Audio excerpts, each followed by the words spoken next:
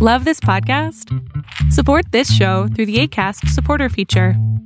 It's up to you how much you give, and there's no regular commitment. Just click the link in the show description to support now.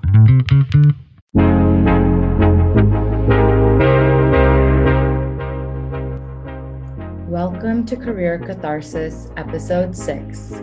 Today, we'll be chatting with the founder of Sales Health Alliance, Jeff Risley, on the topic of mental health in sales.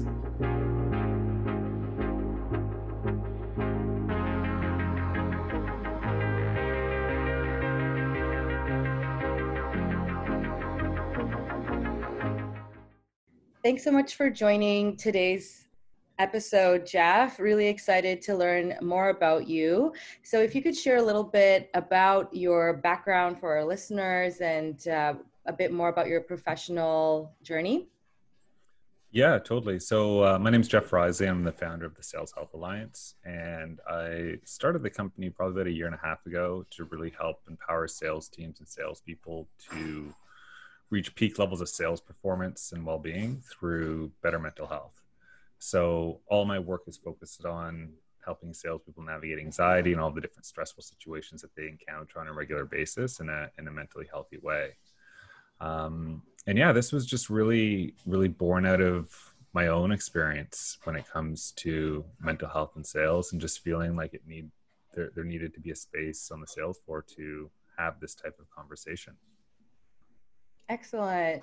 Definitely with you on that. I think mental health in sales in particular is a niche that I don't think I've heard as much about. So it's really great to see someone like yourself pioneering that conversation. Can you share a little bit more about how you came up with Sales Health Alliance and your journey to starting that venture?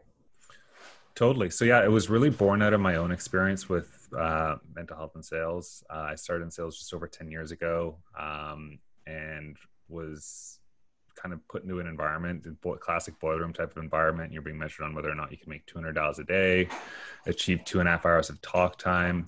If you weren't hitting your metrics, you were let go pretty quickly. And on the surface, I managed to thrive in this environment. I went on to be one of the top reps in the organization for a few months, but on the surface or behind the scenes, I definitely was not okay. I suffered from really bad anxiety, insomnia, panic attacks in the middle of the night.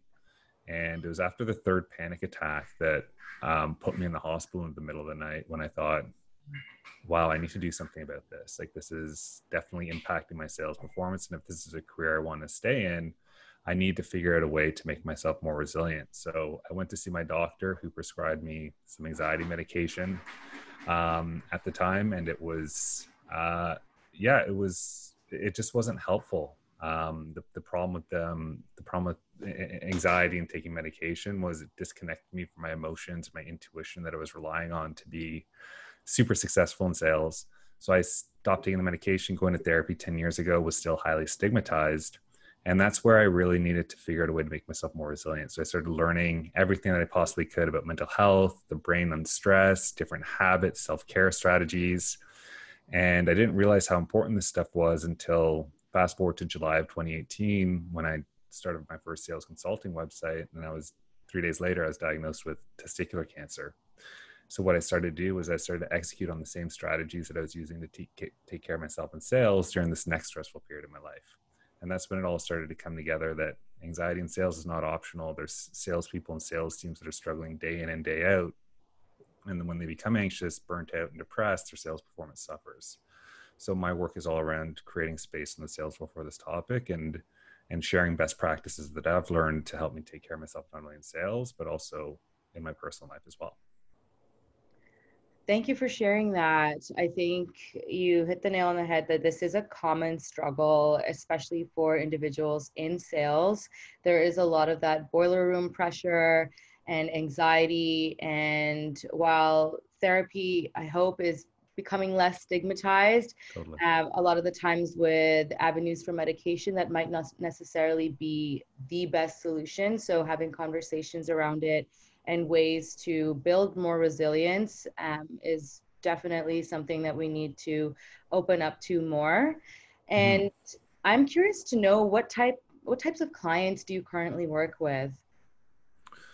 Yeah, so it's everything. Like it's ranging from individual salespeople to corporations and sales teams specifically, that are looking to start looking at their sales teams as and salespeople as corporate athletes, and how do you equip them to with the resilience, the EQ, and the mental health training that they need to develop their mental game. Sales is primarily a mental game, and without the right training and tools, it's very easy to lose perspective and become overburdened by the different stressors that they face. So it really ranges. I have online courses that are built for individuals as well as teams, as well as I do lunch and learns for corporate offices. But usually, if I'm working with a corporate company, it's usually a sales team that anywhere that's bigger than, let's say, 25 to 30 people and up is kind of my sweet spot. Okay. And what would you say is the number one complaint that your clients face?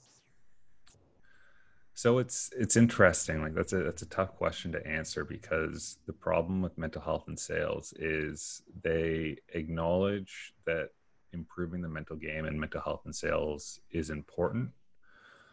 But the problem with this topic is because there's stigma on the sales floor, it's hard for teams to identify who on their team is specifically struggling, who's suffering from burnout, who's suffering from anxiety, because it's not talked about. And as a result, it's very hard for sales teams to think outside the box and say, let's pull people off of the sales floor selling activities that are generating revenue to then start prioritizing this topic of mental health. So to answer your question, that the biggest challenge is, I think they don't know how big the actual problem and how big the impact is on their team specifically. So I've been doing research and survey research and trying to bring more light to this topic. I did a survey on just over 275 salespeople, and more than 2 in 5 indicated that they struggle with their mental health, 43%, which is a huge number. So if 43% of a sales team is struggling with their mental health, that's going to lead to less revenue and making them less effective on the sales floor. Mm-hmm. Yeah, I think there's that acknowledgement piece that there is a problem, but not really understanding what the problem is, how big of an impact there is, and identifying, as you said, who on the team needs the support. And I think a lot of that ties into creating a psychologically safe work environment, ensuring that people feel comfortable enough to voice these concerns, and then having a plan to support these individuals to ensure that their mental health is not suffering. And then, as you mentioned, that bottom line in terms of revenue, we can keep that sales engine going if we take care of our people, right? 100%.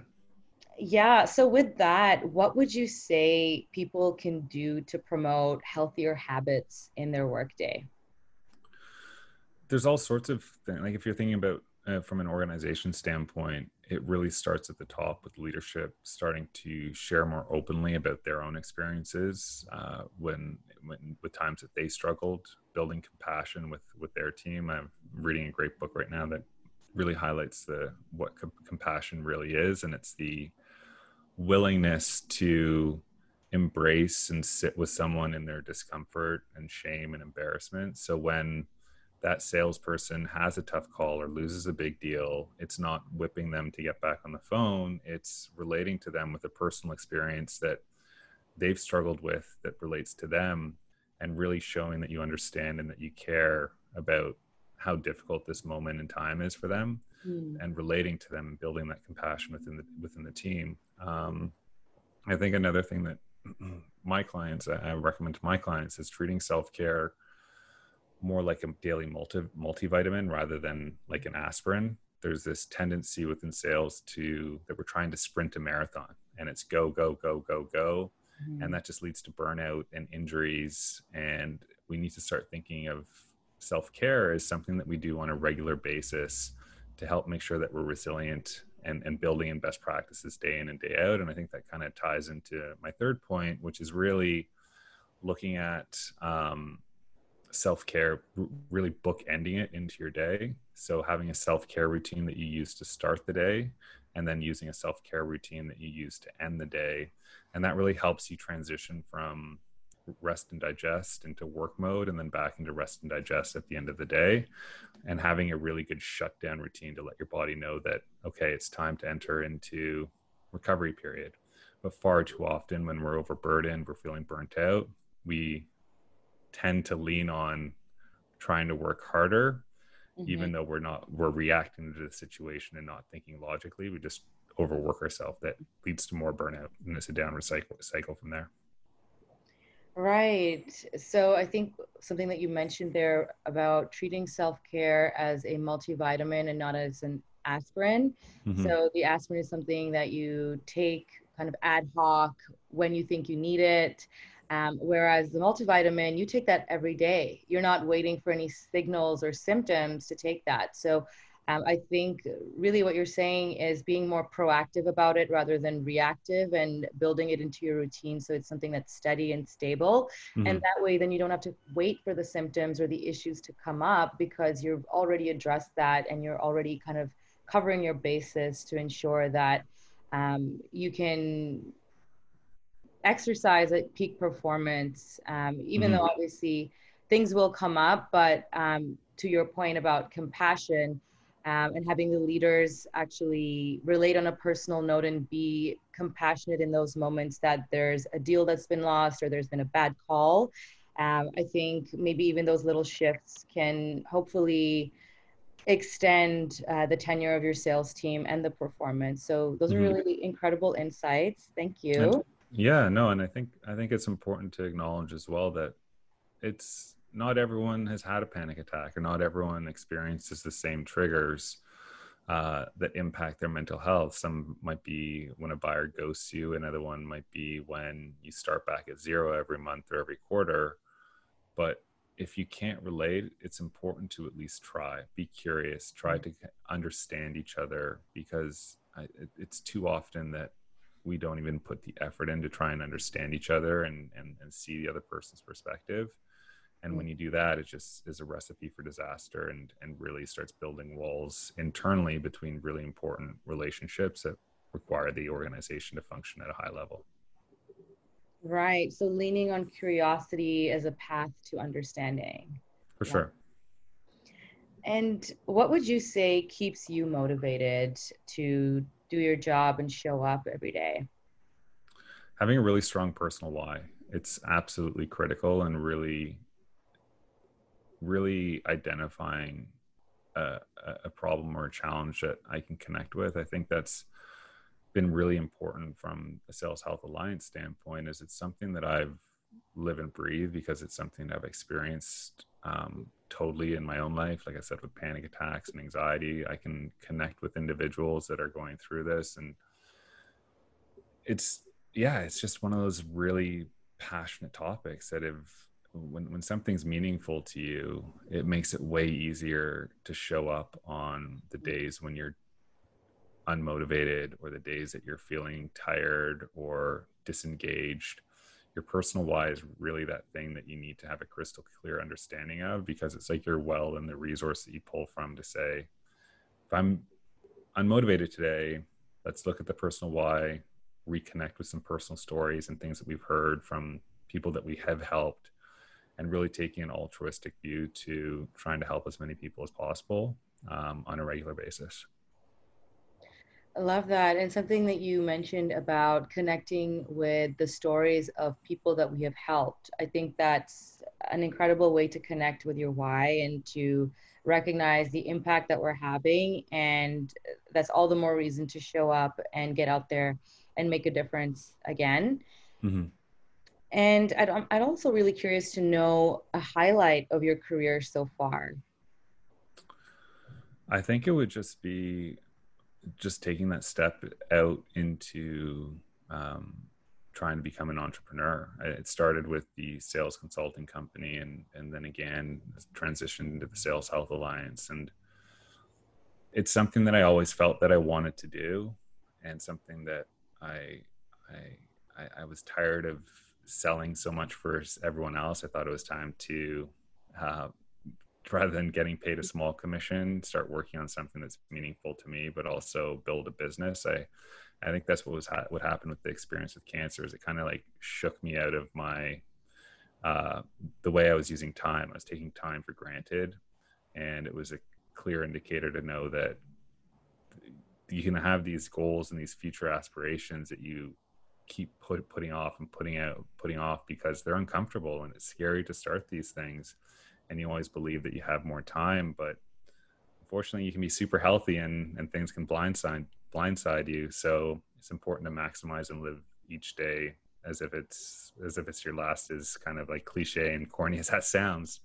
But yeah, I think that was like a huge step for me. It's something I always wanted to do. And if you look around at the world and the stores and the businesses that you see, everyone's built their own sandboxes. And right, if you're not building your own, you're playing in someone else's. And I always felt like I'd want to build a pretty awesome sandbox that people would enjoy coming to visit. So. Well, that's super exciting. And it's so true that it's scary to start, especially with a big endeavor such as entrepreneurship. So it's really motivating and inspiring to see how far you've come along with your journey with Sales Health Alliance, and the fact that you can give back and show up and motivate others. It's incredible. Mm-hmm. No, I appreciate that. Thank you. And I'm also curious to hear about one small change that you think everybody can make as individuals to practice wellness at work. What would your advice be there? So I think the most important thing is really matching the intensity of strain that you're under with the intensity of a recovery. Far too often we don't do that. And if you think about going to the gym, we go in, if we have a really intense workout, our body physically shuts down and says, okay, you're so sore the next day that you can't work out. The same recovery, and then as a result, we have to go into this longer recovery period after an intense workout. But the thing with the brain is it's harder to recognize when it's tired. It's very easy for us to not realize how sleep deprived we are, or how anxious or how burnt out we are until it's too late. And far too often we don't match a very intense day where we're under a lot of stress with a very intense day of recovery or a period of recovery. And I think that's what, far too often we're taking our mental health and our brain's resiliency for granted, and it sneaks up on us. So something to keep in mind: if you're under a super stressful day, do the things you already know what to do. Go to bed early. Don't stay up scrolling on social media. Have a good workout to get those endorphins running. Do a meditation. Start layering all these things. You don't necessarily need to do as much on days when it's less stressful and less impactful on your mental health. Right. So matching the period of recovery with the period of intensity. I think when we look at the average employee lifespan, obviously when we think of vacation, you have a week here or a week there, and then in between it's go, go, go. You're in work mode. So I think something that you mentioned about layering activities that we know are going to be good for us, whether it may be meditation or relaxation or whatever it is that helps us unwind, and layering it within our work mode so that we're not on this hamster wheel almost, without really a sign to kind of tell us to stop or slow down. It's something that we have to kind of keep in check ourselves. So thank you for that. And is there anything else that you would like to share, or kind of any final note for our audience when it comes to workplace wellness? No, like I think you're doing a great job with this podcast and creating awareness around this topic. And I think more than ever, like this is just a critical time with the pandemic and COVID happening, that we have more of these conversations. It's important to remember that mental health was here before COVID-19 kind of took over the world. And this is a really unique moment in time where I've seen people start to build compassion around this external threat and relate to how big an impact of change and uncertainty it's created. But it's a critical time to use this to really start having more conversations around mental health, because mental health is going to be here long after the pandemic is gone. Mhm. So this is the time to do the learning and the growth that you need to do as an organization to foster connection, foster purpose, help people with their self-esteem, and build a strong foundation. Because mental health isn't going anywhere. It's only getting worse with the rising demands of the workplace and technology. So this is a critical time to bring it into the forefront off the back of COVID. Absolutely. I think this really is a pivotal time. And I know that everyone has been inundated with that messaging of this being an unprecedented time, but it really is an opportunity to learn and grow and set the foundation, as you said, because there's a lot of work ahead of us. And it's been a pretty taxing year for people, with unemployment rates going very high. So if there are companies that are looking to onboard and hire new people, really keeping workplace wellness as a forefront even of their onboarding experience, to kind of recognize what people have been through in the year. And there's almost this mistrust as well of whether or not people are going to have stable jobs. So kind of factoring all of that into that onboarding experience and throughout the employee life cycle to ensure that there's a psychologically safe work environment, and that we're promoting self-care at the leadership level and at the individual level. So thank you so much for sharing all of your insights and for your journey in starting Sales Health Alliance and the incredible work that you're doing for mental health in sales. Yeah, no, thanks for having me on. And I'm looking forward to seeing this podcast grow and the awareness grow. So thank you as well.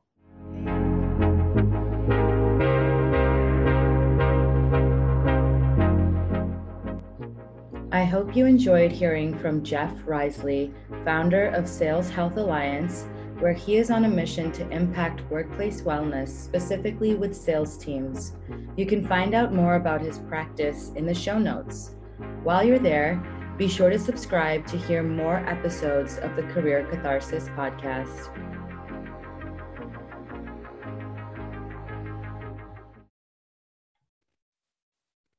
I hope you enjoyed today's episode of the Career Catharsis podcast.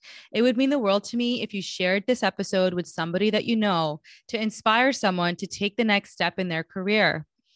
Send me your feedback at coach.neha.kuram@gmail.com. Connect with me on Instagram at coach.neha, or find me on LinkedIn. Simply type my name, Neha Kuram, and you'll find me. Looking forward to connecting, and see you next time.